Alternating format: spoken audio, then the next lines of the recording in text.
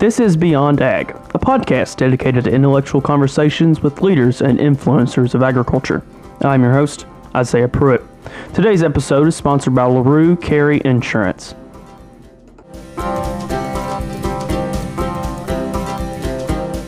Today we have with us Dr. Tony Brannon, who is the Dean of the Hudson School of Agriculture at Murray State University. How are you doing today, Dr. Brannon?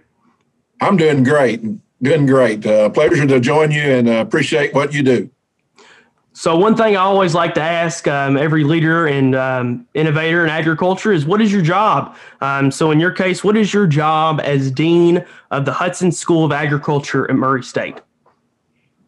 Man, that's a good question, and I'm not sure there's an answer. It depends on who you'd ask, and might be what you would get on that. So I am the Dean of Agriculture here at Murray State, and I think it's important to, not that I get hung up on titles, but a dean at a regional university of agriculture is a little bit unusual because in most places you'll find agriculture at a regional university to be a department. But because of the emphasis that our university puts on agriculture, we are a school of agriculture, which is more than a department, and they further that recognition by creating the position of dean. We only became a school in 2000. We did not have a dean then. We had a director. And in 2004, our director left, and I became dean of the Hudson School of Agriculture, and I'm the only one we ever had.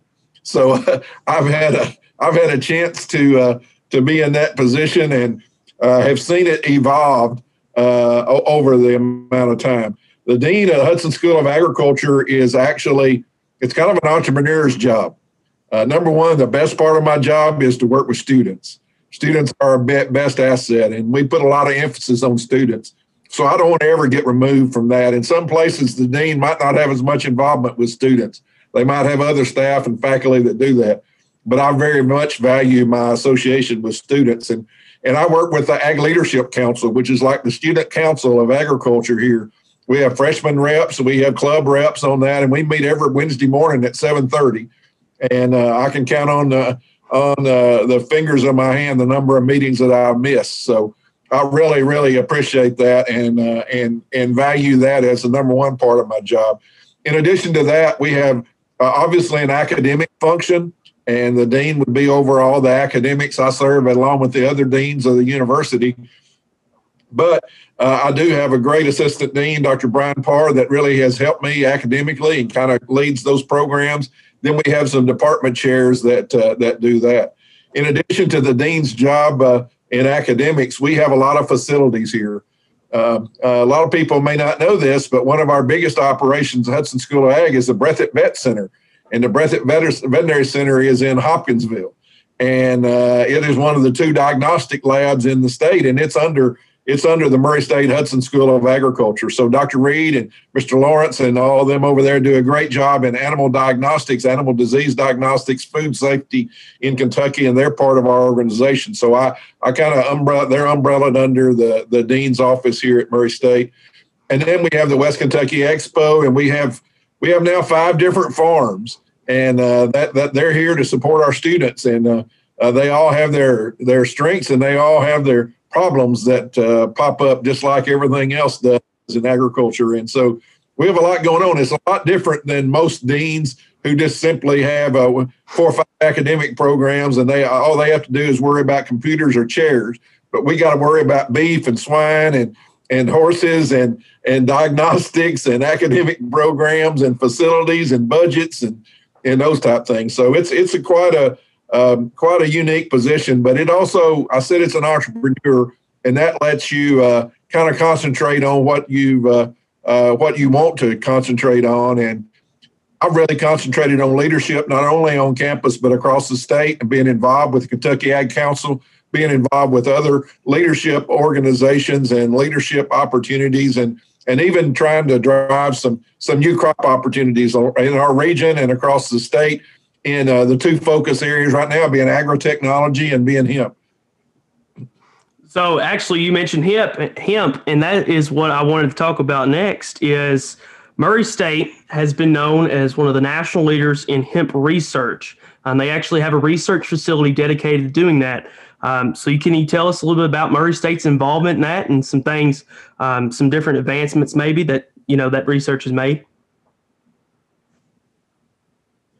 Sure. And I'd like to say we've been involved in hemp from the beginning, because I give a great deal of credit on getting hemp started in Kentucky to former Commissioner and now Congressman James Comer. Congressman Comer was an FFA member and was state president, but he became commissioner, and he kind of staked his future on hemp and a new crop opportunity for Kentucky agriculture. And he called me one day and he said, "Tony, if we get this hemp legalized, then I want you and Murray State to work on it." And I said, "Yes, sir, Commissioner, we're ready." And I didn't think he would ever call back. And he called me one day and he said, "Tony, this hemp bill just became legally federal. Do you want to get some seeds?" And I was like, sure. And I hung up the phone and I got the Google out and Googled hemp production. And what does that mean? Nobody knew exactly what it meant. But we didn't say no. We said yes. Our administration said, yeah, go for it. And I've said this all along. We're looking at providing another tool in the toolbox for farmers in our region. And quite an interesting story is our local newspaper knew about this, and they kept questioning me, "Are you going to work with hemp? Are you going to work with hemp?" And I knew what a big PR and media. You have a blog, and you know how things can escalate. And I was really worried about the PR that we would get from that, so I wouldn't answer his question. And finally, one day, the commissioner came to Rotary and got up and told Rotary that if it become legal, Murray State would work with it. And he called me, and I wouldn't give him any comment, and he kept calling.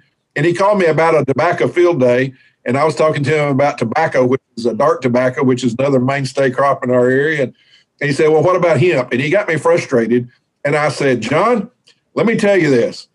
If hemp ever becomes a legal crop and it has an opportunity for farmers in our region to add to their economic prosperity, why would we not work with it? Sure, we would work with it." So he writes an article the next day in the Murray Ledger and Times that Dean of Agriculture Tony Brannon says Murray State will work with hemp. The AP picked it up. It was in the San Francisco Chronicle. It was in the Miami Herald. It was in 5 TV stations across Kentucky that Murray State was going to work with hemp. So it was a media driver at the time. You said hemp, and it got everybody fired up, Well, we got seeds. We planted the first seeds in the United States, was right here at Murray, Kentucky. They came through customs in Louisville. Customs confiscated everybody else's seeds. Why they let ours go through, I don't know. We got ours on May the 12th, 2014. And a graduate student, Jeremiah Johnson, a 4-H agent, and Samantha Anderson, they were graduate students. They went to KDA and picked up the seeds and brought them back to Murray. They got here at 5 o'clock in the afternoon. By 7 o'clock, we had planted them. About 8 o'clock, Commissioner Comer called me and he said, "Tony, you might ought to hold off on planting those seeds. The DEA has confiscated them." And I said, "Commissioner, if they want our seeds, they can come get them out of the ground one seed at a time. They're already planted."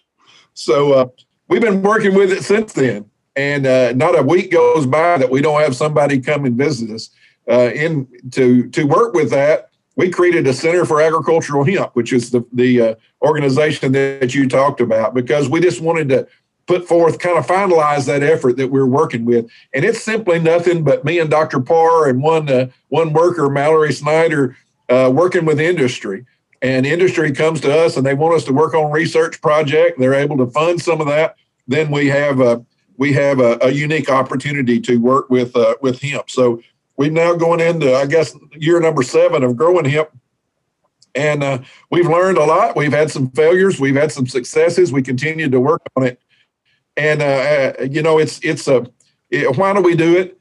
People have asked me about it. And I just want to talk a little bit about that. Number one, for helping farmers maybe have another income. But early on, we had a pair of graduates, Jerry and Julie Gillum, that have a daughter that had IKEA syndrome. And she had multiple seizures a day. Matter of fact, hundreds of seizures a day.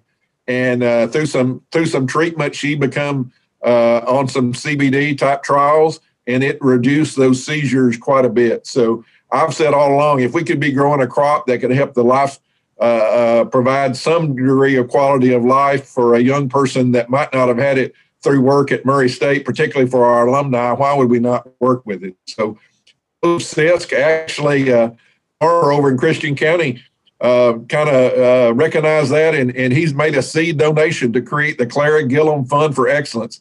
There's actually Clara's bill in Kentucky that allows research with CBD.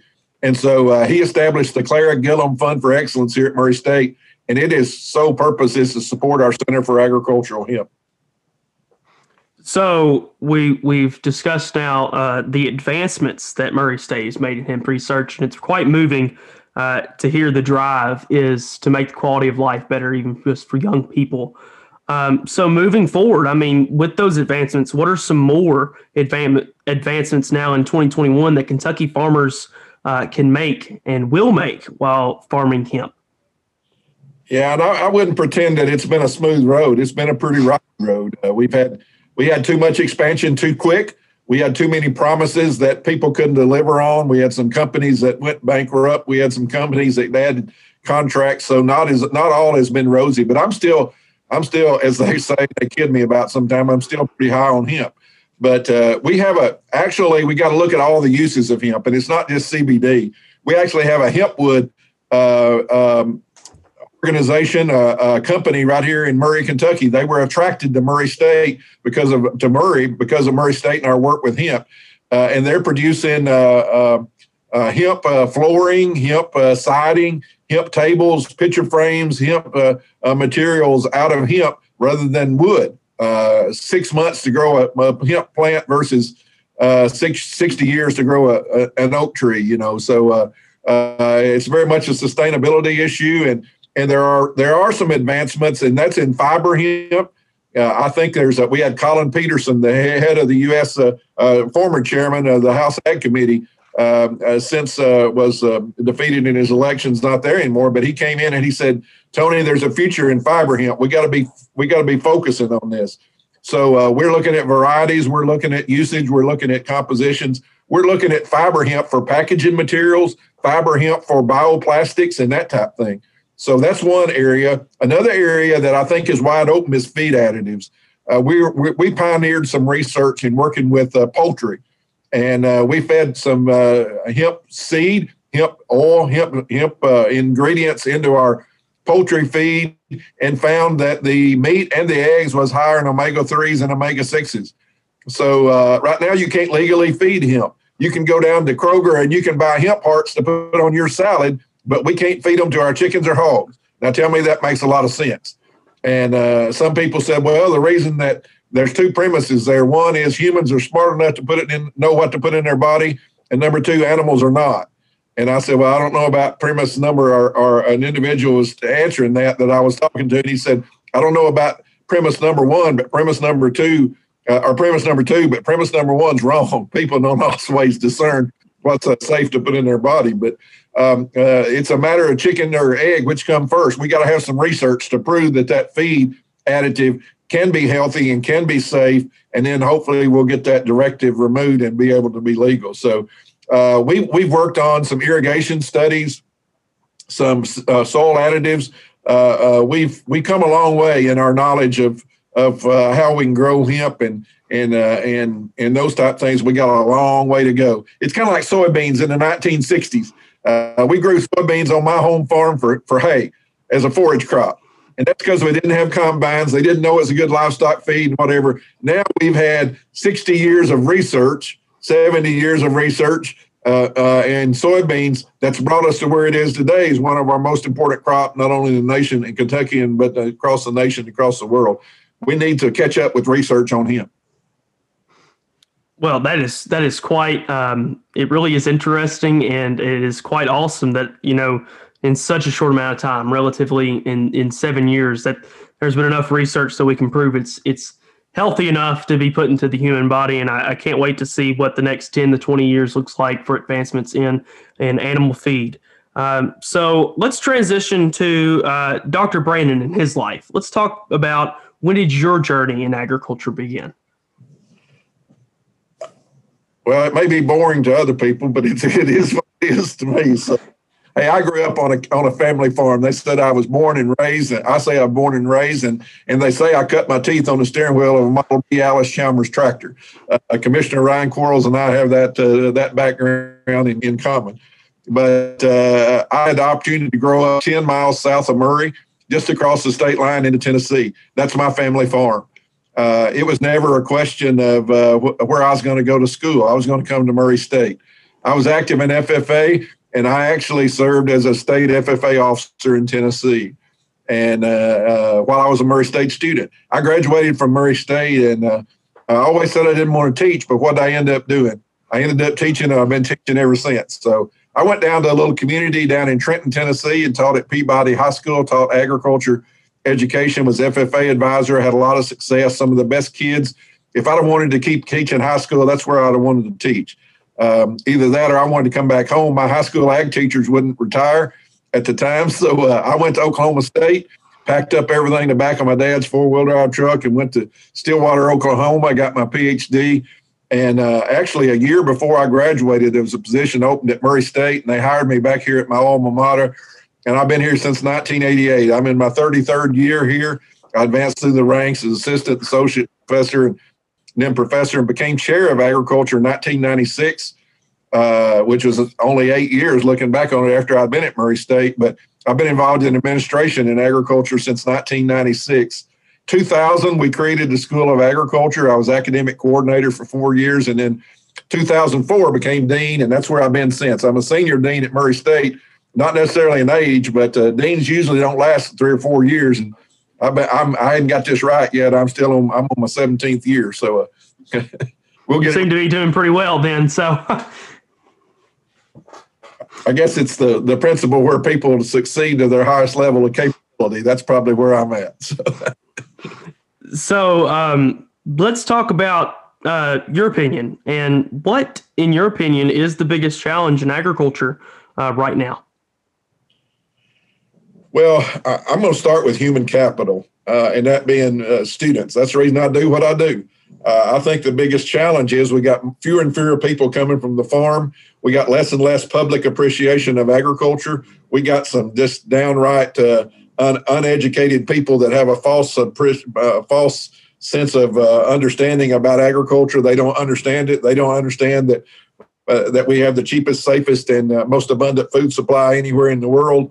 And that only happens because of the efficiency of the American farmer. As we have fewer and fewer people off the farm and people in the agriculture industry, we got to provide a living for them. And in my estimation, that's education. So I'm going to start with education. It's important for us to take agriculture-related people and train them for good jobs to fill in the jobs of the future. Hopefully, some of them going back to the farm. I hate it when somebody says, I'm just a farmer. No, you are a farmer. You're the best top 2% in the United States. You're a farmer. If I could have farmed for a living, that's where I'd been. I have that much appreciation for agriculture. So that's one challenge. Certainly the ups and downs of weather and climate and market and all of that are certainly important. Pandemic obviously had a negative effect on agriculture, but yet the positive side of that is when they shut this food supply down or started talking about it, people had a different appreciation of agriculture.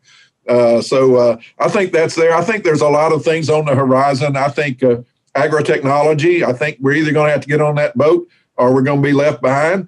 And right now it's a big topic of interest in our state. And I hope we continue to make Kentucky the spotlight of agritechnology in the state of Kentucky. And I hope that we're able to continue to drive this agriculture industry. Farmers are the salt of the earth, and agriculture, we say, is our most important and most vital industry. We need to tell that story. And I think that's the biggest challenge that we have in agriculture is being able to tell a positive story. We're not the bottom 2%.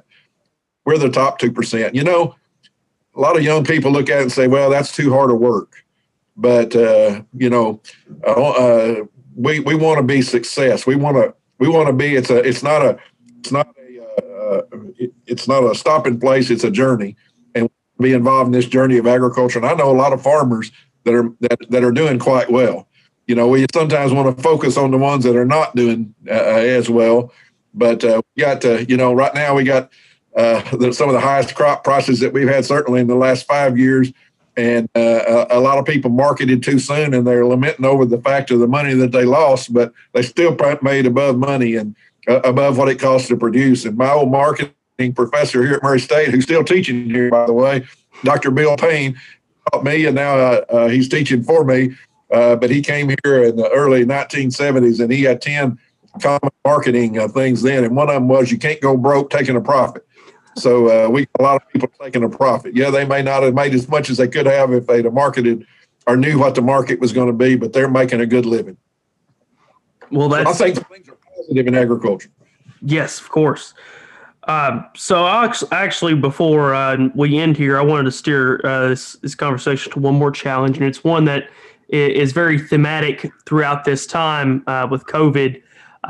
Is rural broadband. You talked about Congressman Comer, who has been big on rural broadband. So can you maybe elaborate more on what you believe the advancements our state's making and some places maybe we're lagging? Absolutely, and that you're very astute. That is a big issue, and it's never made it more clear than this pandemic that we're in. I'll address it from a couple of different ways. Number one, it is not only an agricultural need, but it's a society need. And I'm going to be honest with you. I don't think agriculture is going to solve the rural broadband problem. I think I don't think the Ag Development Fund, if you spent every dollar of it in Kentucky, could solve that problem. I think it's a basic obligation of government to move us forward, to provide that service and to provide that leadership. I know I serve on the Agri-Technology Committee of the Governor's Office of Ag Policy, and one of the farmers that I really respect on there, Robbie Williams, he doesn't have he can't get out internet out of his farm, but he's rigged together all this equipment to make his farm a hotspot. And he's figured it out, but we got to figure it out. Another J.T. Payne, one of our prize students that's now a teacher at Henderson County that was our SGA president, I was talking to him, and we were talking about NTI in high schools. And he literally shook me in my boots when he said, Dr. Brandon, we got 10 or 20% of our students since they went on the non-traditional instruction that we've never heard from. They don't even have broadband. How can you teach something by virtual if you don't have that? I mean, we're going to keep sending paper packets home with everybody? No, we got to have it. The pandemic has made it very, very clear. So I hope we get some government funding. You know, it's something to go to the mailbox or go to the bank account and get a $600 check from the government or to get a $1,200 check from the government. But we come to expect that we got good roads to drive on. And if we don't have good roads, we repair them and make them bigger and make them safer. The rural broadband is a road. It's a road to the future. And we darn better we be setting it up, or we're going to be left behind as a society. And those people that don't have it right now are at a disadvantage. I mean, it's discriminatory. It is discriminatory in our rural areas that we don't have sufficient broadband to where our students can learn, to where our families can do commerce now. More and more commerce is going to be that way. You know, Walmart just had 5 patents on food production. They're now going to be tracking. They're in a big competition with Amazon. Walmart's going to be in the farming business. They're going to be tracking inputs on farm for safe products and everything. And how are you going to do that if you don't have access to how are you going to track the farmers' crops if they don't have access to internet? So we're going to be looking at robotics. We're going to be looking at all these things, drones. They all operate off technology. We got to move that forward. I totally agree. So that is all the questions I have. I've really enjoyed today's discussion that we've had. Is there anything else you want to add to the listeners? Well, I just want to brag on you. And I'm a product of FFA. I love to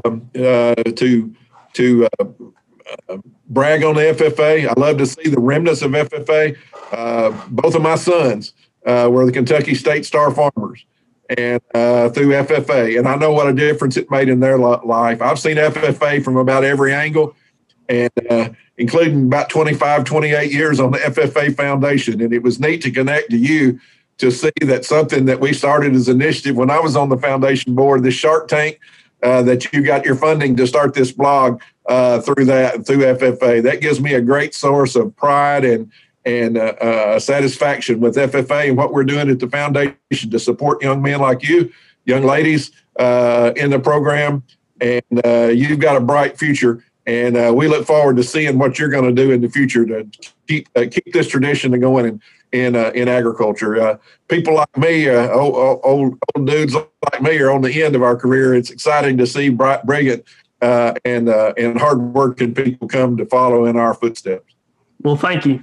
And thank you for joining us today. And it has been an absolute honor. Again, this was Dr. Tony Brandon, who is the Dean of the School of Agriculture at Murray State.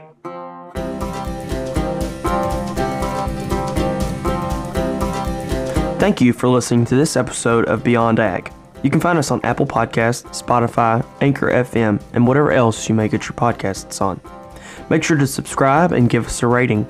Don't forget to like us on Facebook and follow us on Instagram and Twitter at Beyond Ag. You can see our website at www.beyondagpodcast.com. If you are interested in advertising with us, visit our website or email me at isaiah@beyondagpodcast.com. That is ISAIAH@beyondagpodcast.com.